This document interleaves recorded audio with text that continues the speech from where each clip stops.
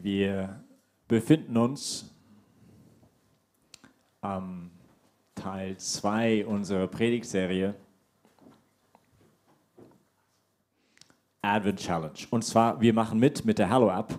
Wenn jemand von euch die Hallow-App kennt, die haben vorgeschlagen eine Challenge in der ganzen Adventszeit. Das sind 25 Tage, eine der kürzesten Advente aller Zeiten. Und es gibt jede Woche ein Thema. Und letzte Woche war das Thema das Staunen. Das Staunen. Und diese Woche ist das Thema, es ist ein bisschen mühsames Thema, finde ich, wenigstens schwieriger. Und zwar ist das Thema der Umkehr. Der Umkehr. Und nächste Woche haben wir wieder ein schönes Thema, die Hoffnung. Die Hoffnung. Aber diese Woche mal die Umkehr. Und ich weiß nicht, wie es euch geht, wenn jemand mir sagt, hey, du sollst umkehren, dann kommt mir so im Sinne ein englischer Spruch, ich weiß nicht, ob der auch gut funktioniert, auf Deutsch müsst ihr mir nachher sagen. Es geht so, go take a long walk off a short pier. Mach einen langen Spaziergang auf einem kurzen Steg. Also spring in den See oder spiel auf der Autobahn oder hau ab oder lass mich in Frieden. Also das ist ein bisschen der Sinn dieses Spruches, nicht? Mit anderen Worten, wer bist du mir zu sagen, was ich tun soll? Nicht? Warum soll ich jetzt mich irgendwie umkehren? Who are you? Get lost. Nicht? Geh irgendwo anders hin. Also das ist so ein bisschen meine interne Reaktion. Und ich weiß nicht, für euch, vielleicht ist es anders, aber ich finde das Thema nicht so einfach. Und ich finde es daher sehr schön, dass die Lesungen heute ein paar Blicke geben auf das Thema, die ich sehr schön finde. Und ich versuche mit euch zu teilen anhand von 3 Bildern, die mir kommen. Und die Bilder sind der Pass, das Spiel und der Bilderrahmen. Der Pass, das Spiel und der Bilderrahmen. Und wir wollen versuchen, oder ich möchte mit euch versuchen, diese Bilder zu teilen anhand eben dieser Lesungen. Nächstes Bild bitte. Und da sehen wir ein Auto im Schnee in den Bergen. Und genau das ist die Geschichte, ein bisschen, es ist eine wahre Geschichte, die vor vielen Jahren passiert ist. Ich muss betonen, viele Jahre her passiert ist. Trotzdem ist es peinlich, diese Geschichte mit euch zu teilen. Aber gut, ein bisschen öffentliche Beichte. Und zwar, ich war mit einem Kumpel unterwegs in den Bergen in einem Auto. Und wir wollten einen dritten Kumpel besuchen gehen, der halt an einem gewissen Ort wohnte. Und wir sollten, glaube ich, so 8 Uhr am Abend irgendwie ankommen. Und da hätten wir eine gemeinsame Zeit. Und das war irgendwie genial. Also wir würden wirklich schöne Zeit miteinander verbringen. Und wir sind gefahren entlang einer Bergstraße, also eine Bergkette könnte man sagen, die halt sich gezogen hat. Und ich habe gelesen oder irgendwas. Es war vor den Tagen der Handys und vor den Tagen des GPS-Systems. Ich habe irgendwas gemacht, ich weiß nicht mehr genau was. Auf jeden Fall, er ist gefahren und er hat mich auf einmal angeschaut und sagt, übrigens, wo sind wir denn gerade eigentlich? Und ich habe ihn angeschaut und gesagt, jetzt nicht im Ernst. Ich dachte, du weißt, wo wir sind. Nee, ich dachte, du weißt, wo wir sind. Und ich sage, nein, das kann jetzt nicht wahr sein. Und dann haben wir halt versucht, weil es vor den Tagen der GPS-Systeme war, herauszufinden, wo waren wir denn jetzt eigentlich? Und irgendeinen Orientierungspunkt gefunden. Letztendlich haben wir unsere Karte rausgenommen und wir haben realisiert, dass wir auf der falschen Seite dieser Bergkette gerade waren. Und dass wir waren schon ziemlich lange unterwegs und jetzt zu den Freunden zu fahren von dort aus würde 5,5 Stunden dauern. Weißt du, solche Momente, du sagst, das kann jetzt nicht wahr sein. Ja? Aber wir haben Gott sei Dank gemerkt, dass es einen Pass gab, eine Passstraße über diese Berge, wo dieser Kumpel war und es wird gar nicht mehr so lange dauern, so vielleicht eine halbe Stunde. Und wir sind dann Richtung diesen Bergpass gefahren. Das Einzige war, da gab es so ein Schild, da drauf stand, geschlossen für den Winter. Und ich bin Kanadier. Winter heißt, da muss Schnee liegen auf dem Boden. Und es lag halt kein Schnee. Und ich so, okay, wird schon irgendwie gehen. Und dann sind wir halt weitergefahren. Und irgendwann kamen wir zu einer Schranke. Und auf der Schranke stand, geschlossen für den Winter. Und dann haben wir uns beide angeschaut und gesagt, das scheint wirklich geschlossen für den Winter zu sein. Und dann haben wir gedacht, aber wir sind schon so weit gefahren, es wird schon irgendwie gehen. Und dann haben wir gemerkt, man konnte so rechts vorbei an der Schranke fahren und sind so rechts vorbei an der Schranke gefahren und dann weitergefahren. Und irgendwann kommen wir zu einer zweiten Schranke. Da drauf stand, geschlossen für den Winter. Und wir haben uns angeschaut und haben gesagt, das kann jetzt nicht sein. Und jetzt lass uns umdrehen. Und wir sind umgedreht. Nein, natürlich nicht, sondern wir haben geschaut, ob wir irgendwie auch noch diese zweite Schranke vorbeifahren konnten. Haben einen Weg gefunden, wie wir auf eine zweite Schranke vorbeigefahren sind. Und dann sind wir halt weitergefahren auf diese Straße. Und es ging halt dann so langsam bergaufwärts. Und die Straße wurde auch immer kleiner, es wurde auch immer dunkler. Und irgendwann begann schon auch ein bisschen Schnee auf der Straße zu liegen. Und dann halt noch ein bisschen mehr Schnee auf der Straße zu liegen. Und dann noch ein bisschen mehr Schnee. Und natürlich, gesunder Menschenverstand, sind wir jetzt umgedreht, in die andere Richtung gefahren. Nein, wir sind weitergefahren, weil du konntest jetzt natürlich nicht umdrehen. Wir sind schon so weit gekommen, jetzt musst du einfach weitermachen. Und ja, und dann irgendwann mussten wir uns geschlagen geben und sagen, okay, es geht einfach nicht weiter. Ja?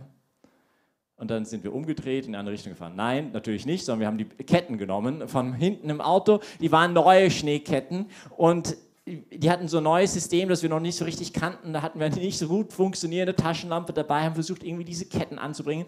Wenigstens die zwei Vorderreifen haben wir es geschafft. Und wir fahren weiter. Auf einmal fliegt eine der Ketten davon. Und ich glaube, die haben nie wieder diese Kette gefunden. Und irgendwann war es dann wirklich Schluss. Der Schnee war so tief, das war so steil, es ging einfach nicht mehr. Und das Problem war, man konnte jetzt auch gar nicht mehr umdrehen, weil es war kein Platz. Man musste jetzt rückwärts diesen Bergstraße runterfahren.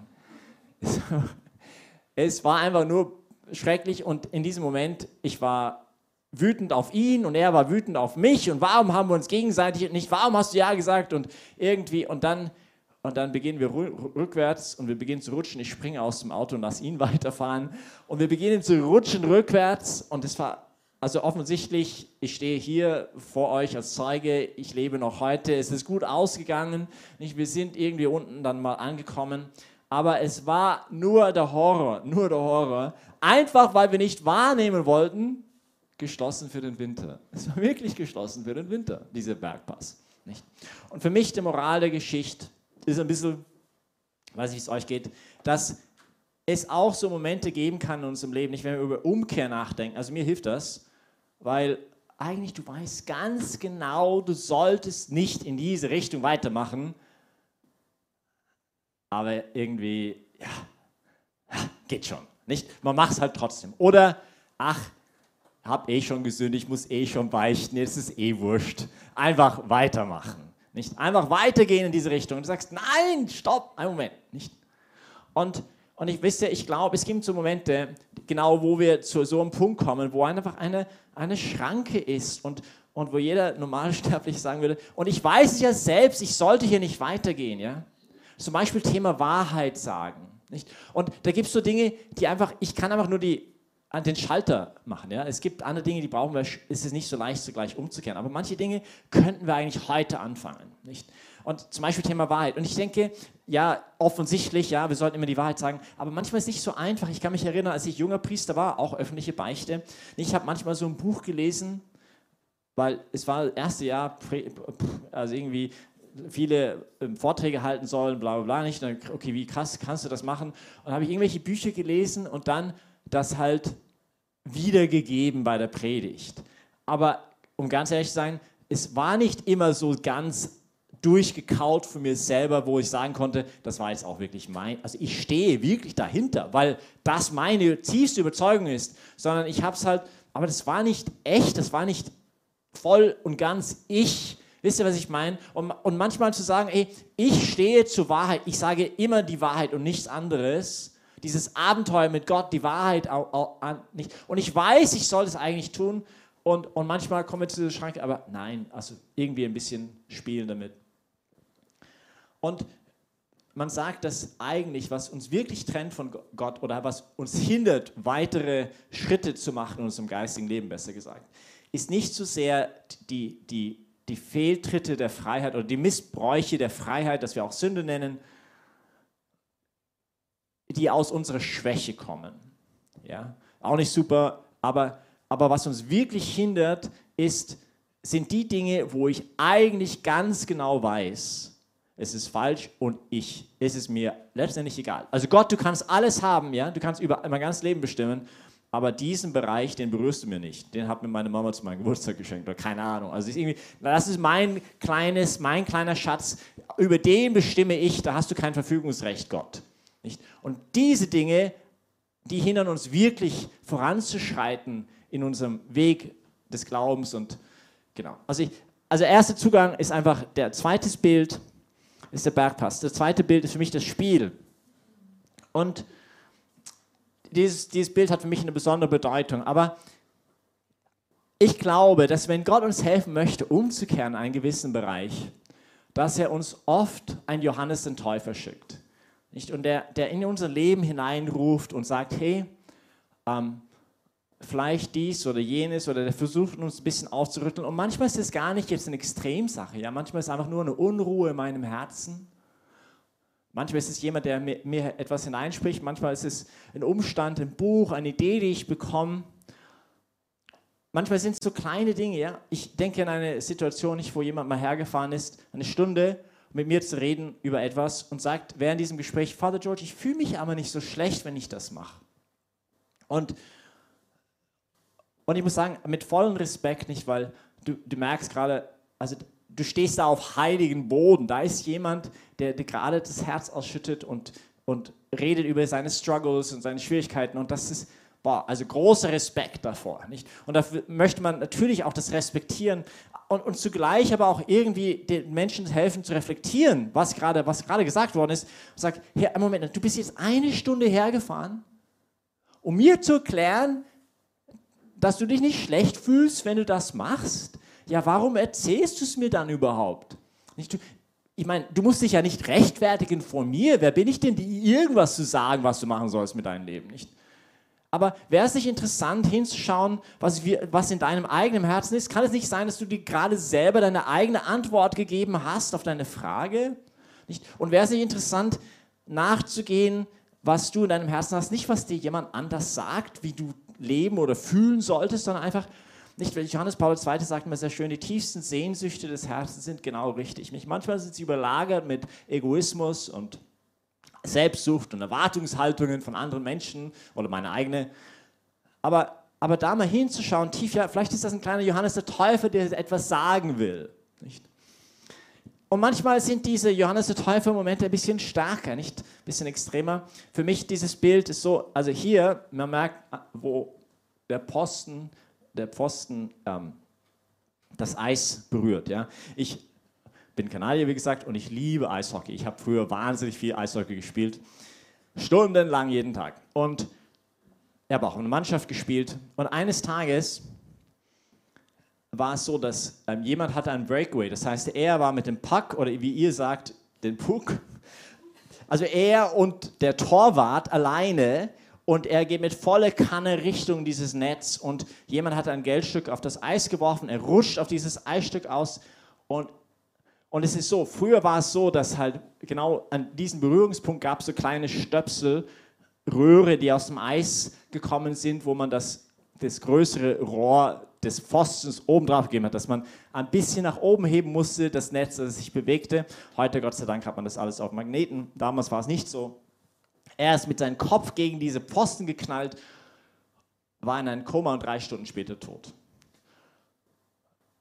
Und meine Freundin ist tot umgefallen, als sie die Wäsche von ihrer Mom aufgehängt hat mit 21 Jahren. Und einen anderen Freund mit einem Dreschmaschinenunfall. Und der Bruder von dieser Freundin ist in einen Motorradunfall mit seiner Freundin hinten drauf und noch ein Motorrad, beide gleichzeitig beim Überholmanöver gegen einen Lastwagen frontal geknallt. Und ich könnte jetzt weitere Geschichten erzählen und ich weiß nicht, wie es euch geht, aber ich kann es mir auch gar nicht so richtig erklären, warum damals meine Reaktion nicht war, also mit diesem Gott möchte ich nichts zu tun haben, also bleibt mir vom Hals. Nicht? Also warum hat er das zugelassen? Und ich kann es euch nicht erklären, warum meine Reaktion das nicht war, sondern meine Reaktion war eher, was für Tore möchte ich eigentlich schießen in meinem Leben? Nicht? Wofür lebe ich? Was ist mein Ziel? Was mache ich denn eigentlich mit meinem Leben? Was ist denn mir wirklich wichtig? Und es war nicht die Bekehrung, es war nicht die Umkehr zu Gott für mich, Aber es war schon ein bisschen dieses aufgerüttelt werden und nochmal über Dinge nachdenken. Nicht? Und ich glaube, wie gesagt, dass manchmal eben auch solche Johannes der Täufer in unserem Leben kommen. Und diese ganzen Umstände, die sind natürlich nicht gut, die sind furchtbar und schrecklich, aber dass wir neu vielleicht lernen und vielleicht nächstes Bild, nicht unsere Hände in unser Gesicht irgendwie reintun und das gar nicht wahrhaben wollen. Nicht? Oder uns zu sehr schämen, Dinge anzuschauen. Nicht? Das ist auch schade, einfach die Wirklichkeit nicht irgendwie flüchten von der Wirklichkeit. Nicht? Das ist einfach nur urschade, wenn das passiert. Nicht? Und dann, ja, und das letzte Bild vielleicht.